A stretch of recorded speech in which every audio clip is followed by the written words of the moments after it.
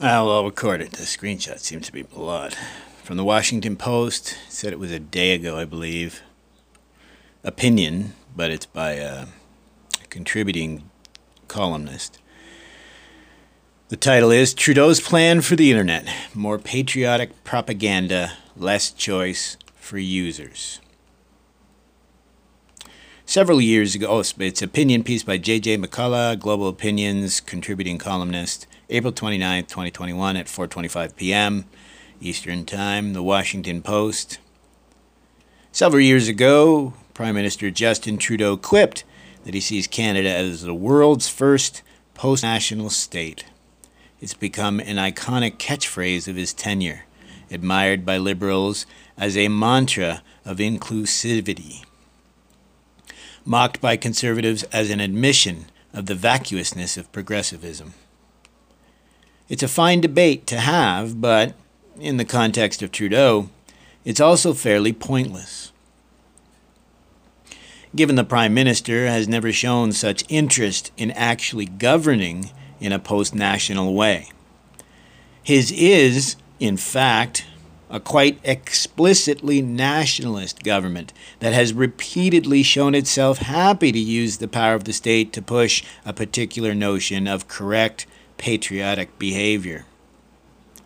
Trudeau's latest project, accordingly, seeks to dictate the sorts of online entertainment and information Canadians create and enjoy. In the name of the national good, his Liberal Party is pitching legislation that aims to ensure that Internet users in Canada consume explicitly Canadian TV shows, music, movies, and videos, even if that means limiting the choice of those with less parochial tastes. Bill C-10 will thus place streaming services such as Netflix, Spotify, and YouTube under federal authority for the first time, forcing them to comply with the Trudeau Liberals' objectives of promoting Canadian culture, as they understand it. Reflecting the increasingly differential nature of Parliament these days, C-10 grants the Canadian Radio, Television and Telecommunications Commission, the CRTC for short, grants the CRTC sweeping new powers to regulate and supervise the, in quotes, transmission or retransmission of programs over the Internet for reception by the public, end quote, and to trust the unelected body to hammer out the details later. The CRTC's own founding legislation obliges it to carry out its duties in a manner that will safeguard, enrich, and strengthen the cultural, political, social, and economic fabric of Canada, end quote. Well, C-10 adds it must now also, quote, serve the needs and interests of all Canadians, including Canadians from racialized communities and Canadians of diverse ethno-cultural backgrounds, socio-economic statuses, abilities and disabilities, sexual orientations, gender identities and expressions, and ages. And they must reflect their circumstances and aspirations, including equal rights, the linguistic duality, and multicultural and multiracial nature of Canadian society, and the special place of Indigenous peoples within that society, end quote. In practice, the CRTC's pompous mandate has been understood to mean that any entity that broadcasts media to Canadians must also provide them with ample amounts of patriotic, quote, Canadian content, or CanCon in Ottawa jargon, thereby safeguarding the national soul, etc. It's easy to predict what will happen once its reach is expanded to the Internet, given the CRTC's decades of imposing heavy-handed demands on conventional media. It is thanks to the CRTC, for instance, that Canadian radio stations must ensure, and this is quote, must ensure that at least 35% of the popular music they broadcast each week is Canadian content, end quote. And that Canadian television stations must, quote, devote not less than 50% of the evening broadcast period to the broadcasting of Canadian programs, end quote.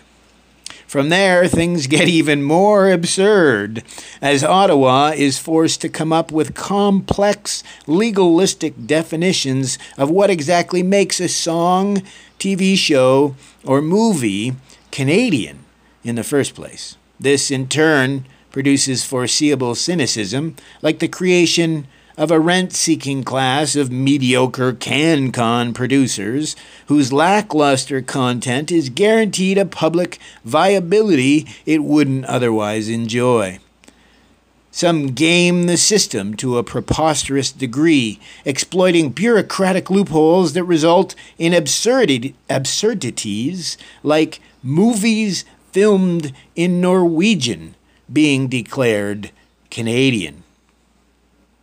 Imposing this regime on the internet is uniquely regressive. However, given the amount of freedom internet users ordinarily enjoy curating their own content experiences, streaming services such as Netflix, Spotify, and YouTube are not analogous to TV channels or radio stations because their content is distributed in a vastly less top-down way, thereby robbing the CanCon lobby of its traditional, quote, no one could find us otherwise, end quote, defense of mandatory broadcast quotas.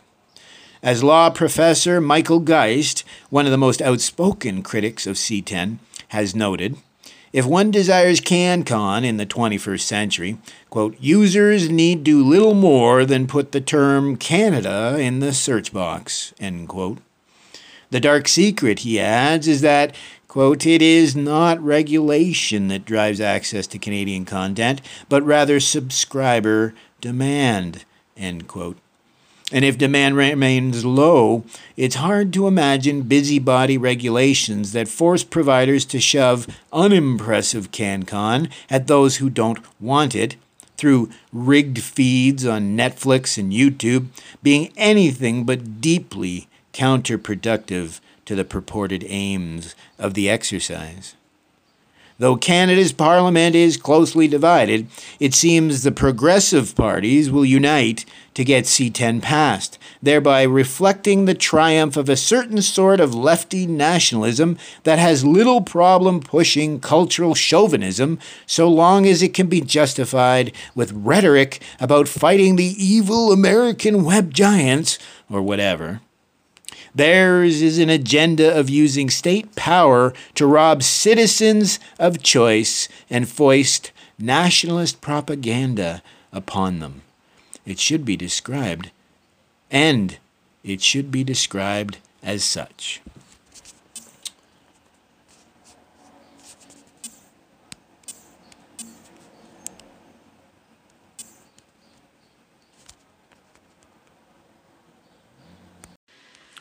So why did I record an article about freedom of speech, or what was supposed to be something to defend Canadian identity?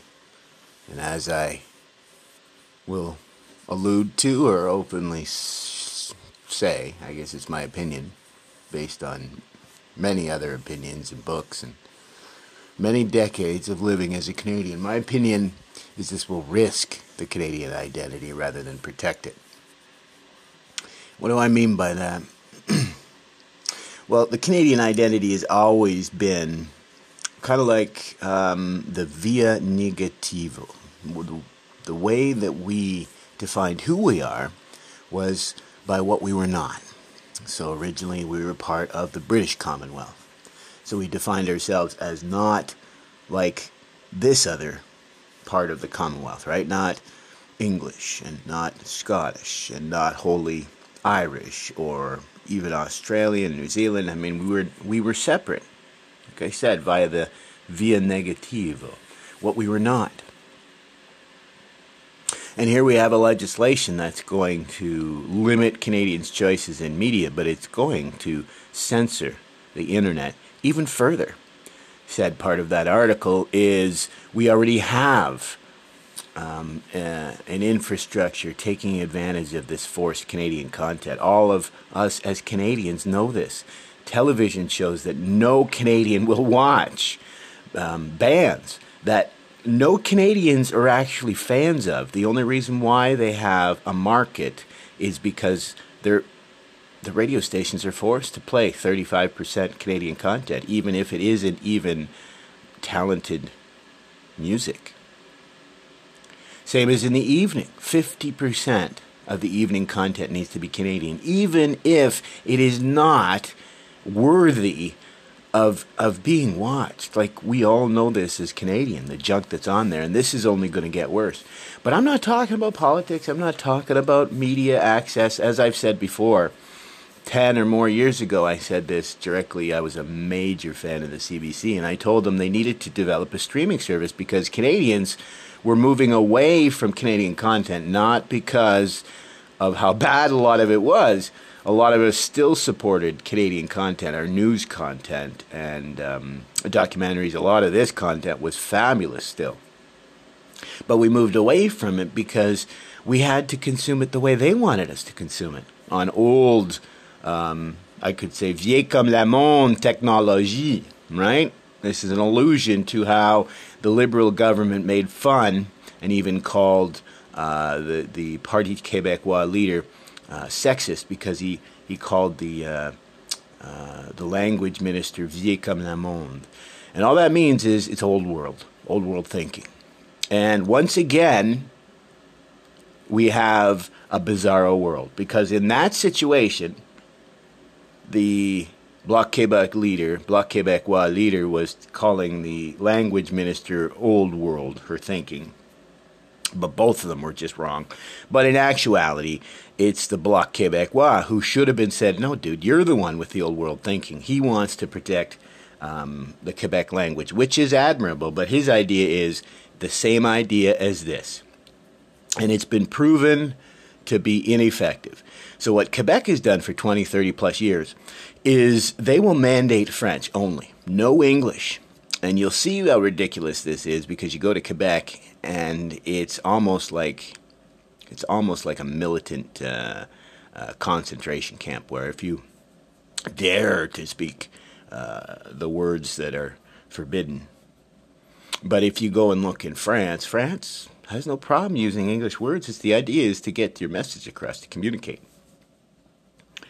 So the same thing happened here when he's calling the language minister vieille comme le monde or vieux comme le monde. Sorry, she was a lady minister. So vieille comme le monde.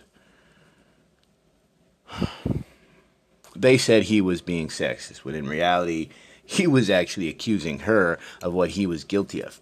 Same thing happened when the Bloc leader, again, this is because they're taking advantage of we don't have proper media coverage. There isn't enough people who speak both French and English who can vet these people who are just pulling a con on the Canadian people.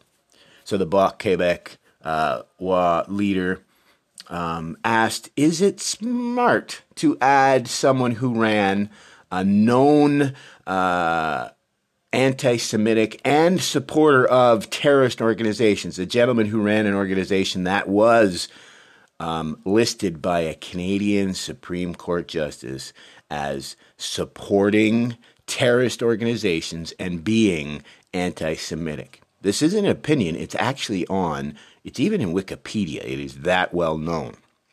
So the Bloc Québec leader was just suggesting, well, maybe this gentleman who ran an anti-Semitic organization who was also supporting terrorist organizations like Hezbollah, does it make sense to have him in your cabinet? He wasn't saying, is it wrong to have him as an MP? Which I would go so far as to say, I mean, should we have an elected official who is a known anti-Semite and a a supporter of a terrorist organization that's responsible for killing people based on religious zealotry? It's a good question. But no, our Prime Minister actually called him con con con. So not only did he insult him with one of the worst insults in Canada, which, by the way, is absolutely against, I guess, the rules here in Canada. You're not allowed to insult. And in fact, recently, the Prime Minister has even accused the Conservatives of personal attacks. But this isn't a personal attack. Con con means, con is like dense, stupid. Con con means you are beyond dense, stupid, like the height of dense and stupid. So he invented another insult for this gentleman and called him con con con. And this was reported on the news. It was literally word for word, showing the ignorance of what is supposed to be a bilingual country. I mean, that should not be allowed. He should have been chastised, the Prime Minister, for insulting a fellow elected official. And it was never discussed that, yes, we have, as Canadians, in the caucus, so not just a member of Parliament, not just a member of the leading party, but he's in the main inner circle. And he is a minister of, I think, infrastructure, and he ran an organization that was listed as anti-Semitic. He ran it and only stepped down from running it to run for this position in politics. Only 3 or 4 years ago, or don't quote me on this, just before he got elected, maybe a year before, he stepped down to run because I guess he knew that this new Liberal Party was looking for extremists. Like, for example, the person pushing this Bill C-10. This is the same gentleman who went to university with Justin Trudeau, but then said, hey, you know what I'm going to do?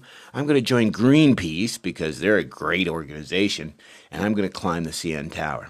And that is going to be my claim to fame. Same as there's an organization of Buddhists in Northern California who still to this day, last night they had a gentleman giving a speech. And what was he talking about? He's talking about a little bit about meditation and a little bit about a chapter in a sutta. It's maybe 4 paragraphs in the sutta. But his main point was to share anecdotes from his 2-year-long bowing pilgrimage in Northern California. I'm sorry. What are you going to learn from just bowing for 2 years? And then it's 35 years. What sort of insights are we going to garner? What sort of insights? Just, I'm sorry, at this point, it's just con. It's just ridiculous, right? So what am I talking about here? I'm talking about the point.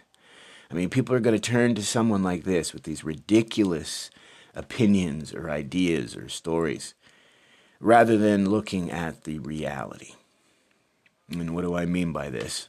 A piece of legislation that's intended to protect the Canadian identity and the Canadian people is actually going to not only impinge on our freedoms, but it is likely to strip us of our Canadian identity.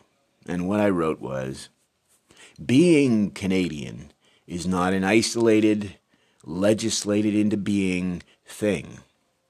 Being Canadian is exactly about being in the middle, defining ourselves. What we are is precisely what we are not.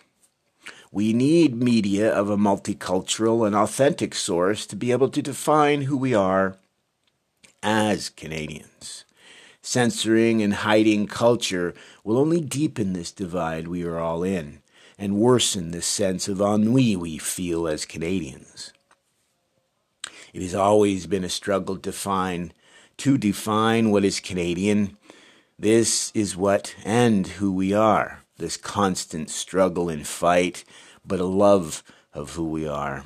Our ethos of being welcoming to all cultures and identities. That is who we are. That is Canadian. To artificially shut out any of these voices will only make us, as Canadians, less. Right? It'll denature us as a people. As I said before, we've always defined ourselves by what we're not. Canadian as an identity has always been an intangible or even an ephemeral, ephemeral. Wow, I can't believe my lips would just make an unconscious. I know how to pronounce that word, but 6 o'clock in the morning. It's an intangible thing, but it can be something that you feel like you can reach out and grab. That's the idea. So you feel like you can almost grab it, but it's just out of reach, right? It's this idea of something just on the tip of your tongue. That's the Canadian identity and always has been. This thing that we know what it is, and we almost can define it. We can almost reach out and grab it and touch it, but we just can't because it's not a tangible thing. It's what we're not, right? It's what we're not. You can look at Canadians when they move to almost any country. You'll see that they will try to, and this is what proves my point. You'll see a Canadian try to assimilate. But in the end, you'll see them, they'll either just accept the identity as a fact, or you'll see them go to an extreme. You'll see a number of Canadians who will actually start walking around. Like, I mean, how many actors and comedians in America, you'll see them walking around in California with hockey sweaters on. Some of them will wear American teams, thinking that'll change anything. But dude, you're walking around wearing a Canadian. You're walking around wearing a hockey jersey. I mean, that's definitely Canadian, right? So that's about it. I thought I would share this. I'm practicing. I've mentioned this before, to start doing it as a video blog. And I'm going to try to expand outside of the Buddhist. Again, the real reason what this podcast was just for my own. I'm severely dyslexic, so I've always learned by hearing.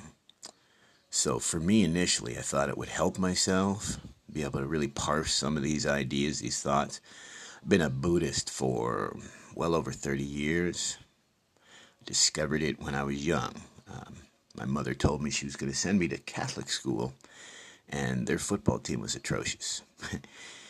But my main thing is I wanted to stay with my friends. That was early French immersion, so we stayed together from kindergarten and would all the way up to graduation of high school. So I didn't want that to end, obviously.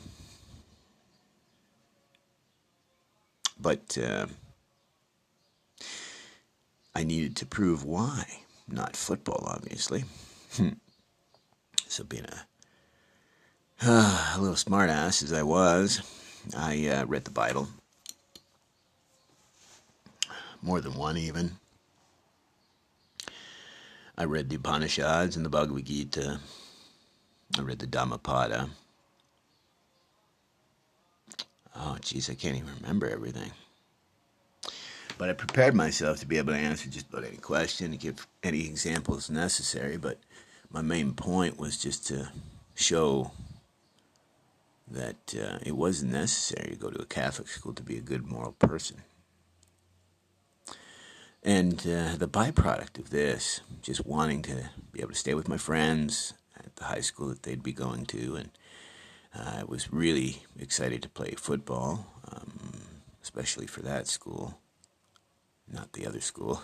I wouldn't have been excited to play football for that Catholic school. I wasn't excited about the academics. I knew people that went to that school. Yeah. I just had some really crazy memories come back. I apologize for that.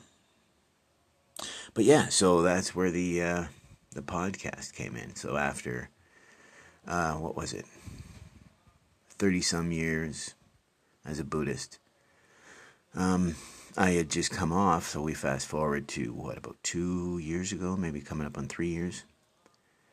I had just come off of 10 years of suffering from a disease that nobody could figure out what it was. And when my doctor said he had used up all of our options for medication and protocols, because again, he was treating mostly the symptoms, not the disease. We didn't know what it was. Incredibly rare disease, incredibly difficult to treat, and incurable. So again, don't misunderstand, my doctor is amazing, because when we figured it out together, we worked on it. But at this point, we hadn't quite figured it out. So I was having a hard time. Now, I wasn't suffering like I had been before, because yes, I was still in stage 3 of one of the worst diseases, supposedly. I even had to, neither here nor there, hidradenitis suppurativa. I was in stage 3 on the Hurley scale.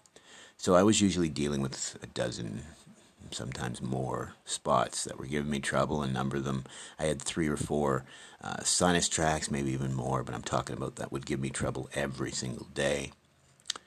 Sinus tracts means there are a couple of abscess spots that had actually grown into each other. So they were a network of tunnels and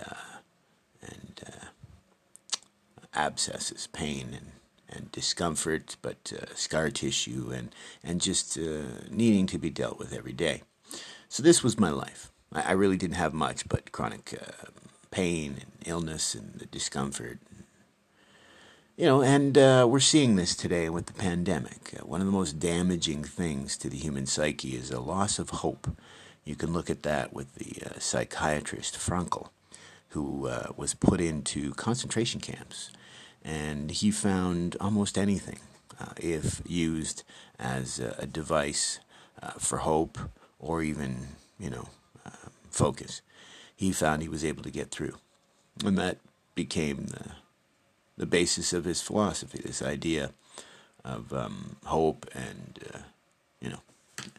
neither here nor there. We're not talking about Frankl. But for me, I don't know how I got through it all them years. I do equate to having had a more advanced first aid training for, my wound care. I hear that's what's caused a lot of other patients, because I've had to go to the hospital for draining and such, and that's what they always told me, that, the amount of scar tissue that I had, and I'd never developed MRSA or anything worse, and having 3 pilonidal, I don't know how to pronounce them, but they're abscesses in the rear, and they're risky. You can get blood infections. So it's tough to keep hope when you might wake up the next day in even more pain than the day before, or you just may not even have the energy. That's something people don't understand. Fatigue and chronic pain are horrible things to deal with together. Because if you have energy and vitality and hope, you can handle just about anything. If you don't have energy or hope or strength, then chronic pain can be incredibly debilitating. Even a little bit of pain, right? So the two combined can be pretty rough, right? So for me, I had spent a couple years at this point, I think, trying to heal this on my own. I was trying the food elimination, and I was trying things like my Qigong and meditation, right? Because, as I said, I grew up with trauma and this chronic pain and fatigue, likely. I don't know for how long I've had the disease, but for a while. I had a difficult time sitting in meditation. So for me, what I used was Sati Sampajana, which is mindfulness and clear comprehension brought to all of life's daily activities. So for me, that's how I navigated life, even.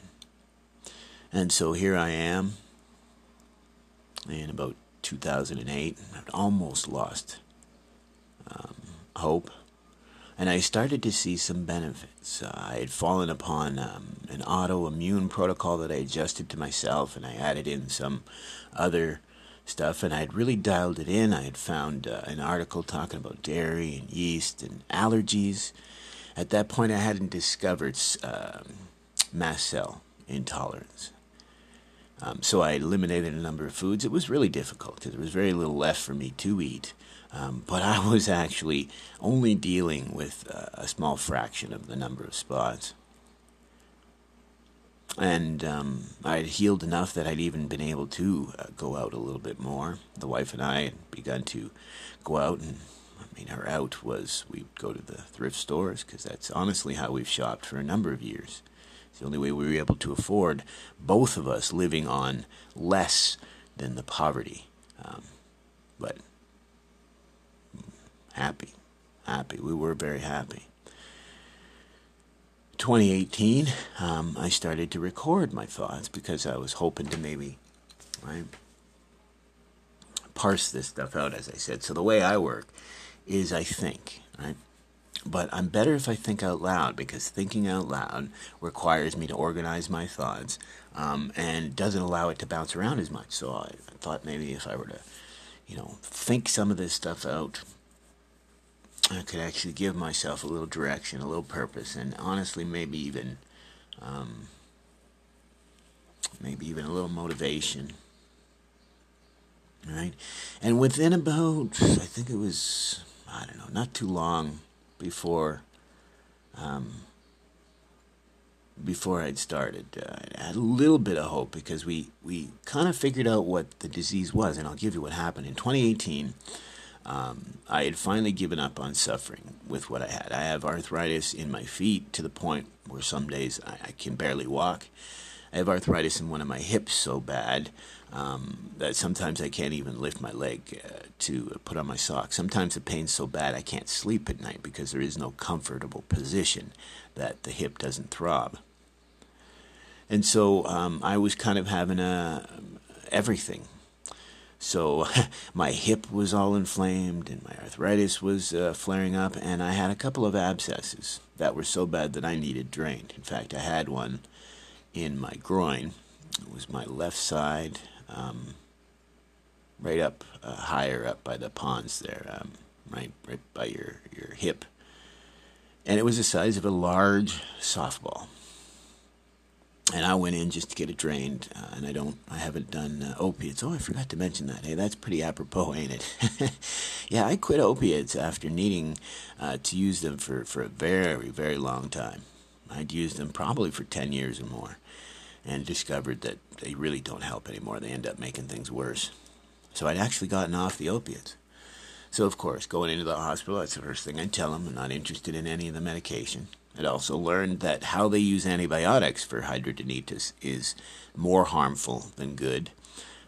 They're only supposed to prescribe it as kind of like a prophylactic.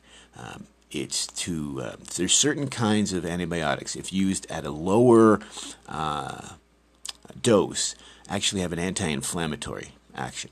So that's what they're supposed to be doing, giving a prescription for antibiotics, certain antibiotics, at a lower dose, because it has an anti-inflammatory reaction or action on the body. So that helps with our healing. As I said, I had a softball size abscess in my groin, so that was a combination of both sebum and fluid buildup, and then obviously as the swelling grows, that inflammation causes the surrounding tissue to inflame, and then it can even burst capillaries, these small little blood vessels that can cause bruising, which can cause even more fluid buildup and even more inflammation. And so it's a self-fulfilling prophecy, kind of like the mood disruption with hidradenitis. Right? Anxiety can breed depression, and depression can breed anxiety. I mean, it's this crazy cycle. But we had just figured out what it was, because that couple times in 2018 that I had to go into the hospital to have drained. One time I had a doctor that wasn't so bad. He seemed pretty good. He really wanted to help out.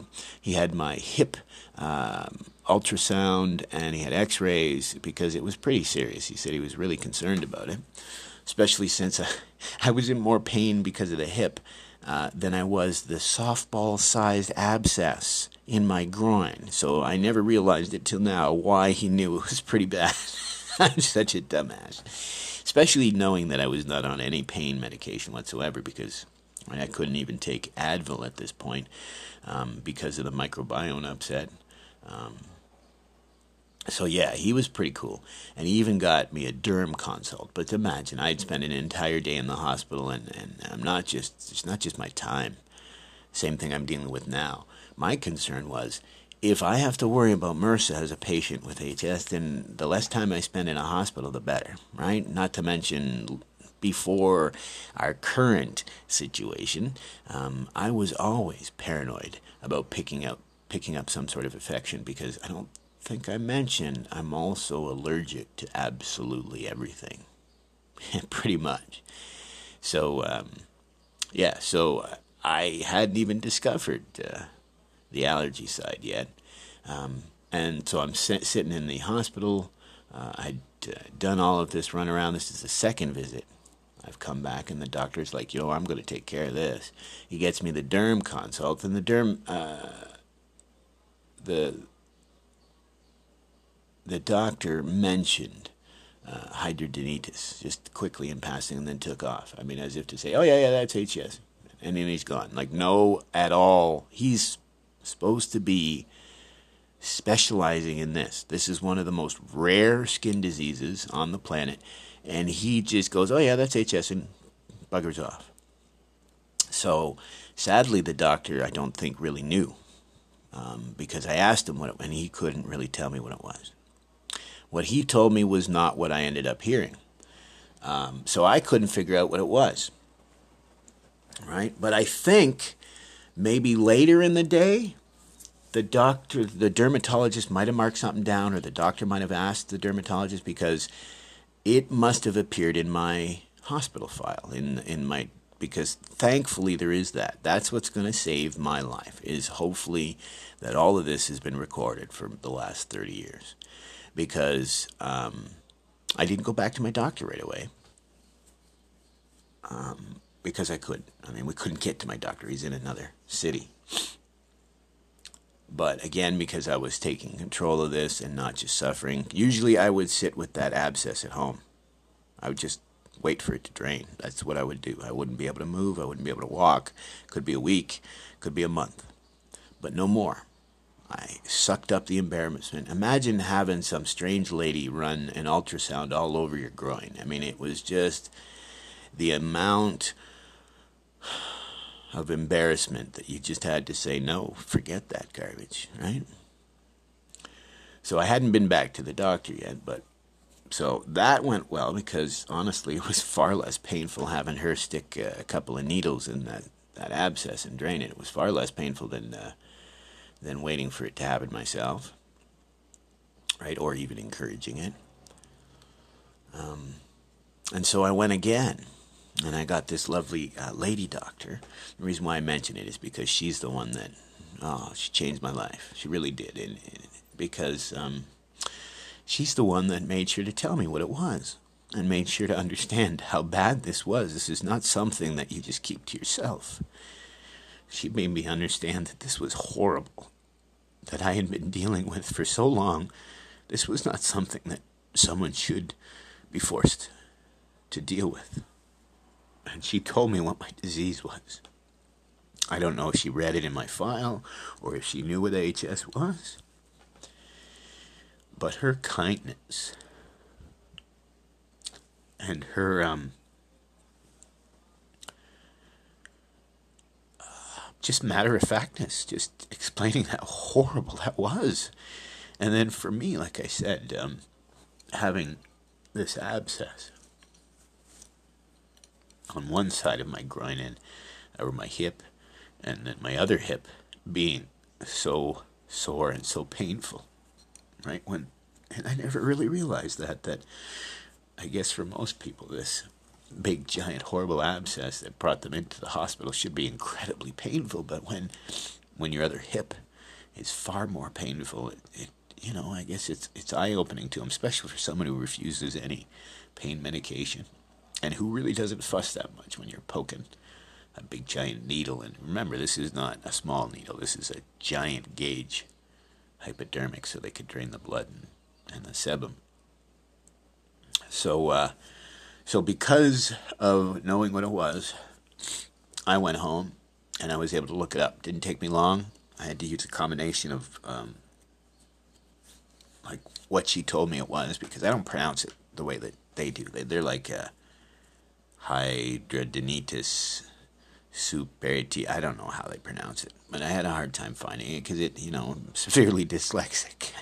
I can't spell. I can't even read words. Everything that I read up at this point in 2018, everything I read had to be a word that I have memorized, because just the sheer embarrassment of not being able to sound out a word or not being able to read in a proper fashion, in the speed necessary. I would just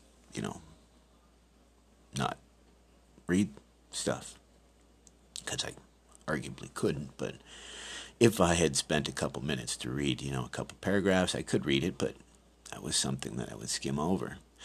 So I spent a bunch of time with studying, and I did eventually find this disease, hydradenitis, and I stumbled across some treatments, right? Dairy, and it took me a long time to get rid of the dairy. I thought butter would be okay. Started doing my own ghee.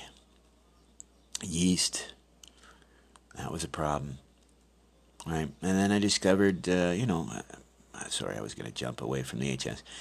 Different foods also, nightshades. But then I discovered my allergies might have been contributing. So then I went down that hole and eventually discovered mast cell intolerance. And I have no point here, I guess. Yeah, I have no real point. I don't know how I got down this, but yeah, I guess I ruined that. I just meant to share, but it ended up being just a share about me. So, my apologies. Have a great day, and it's important what's going on in the world today. We need to parse, we need to define the difference between people who say they're helping and people who are just helping themselves.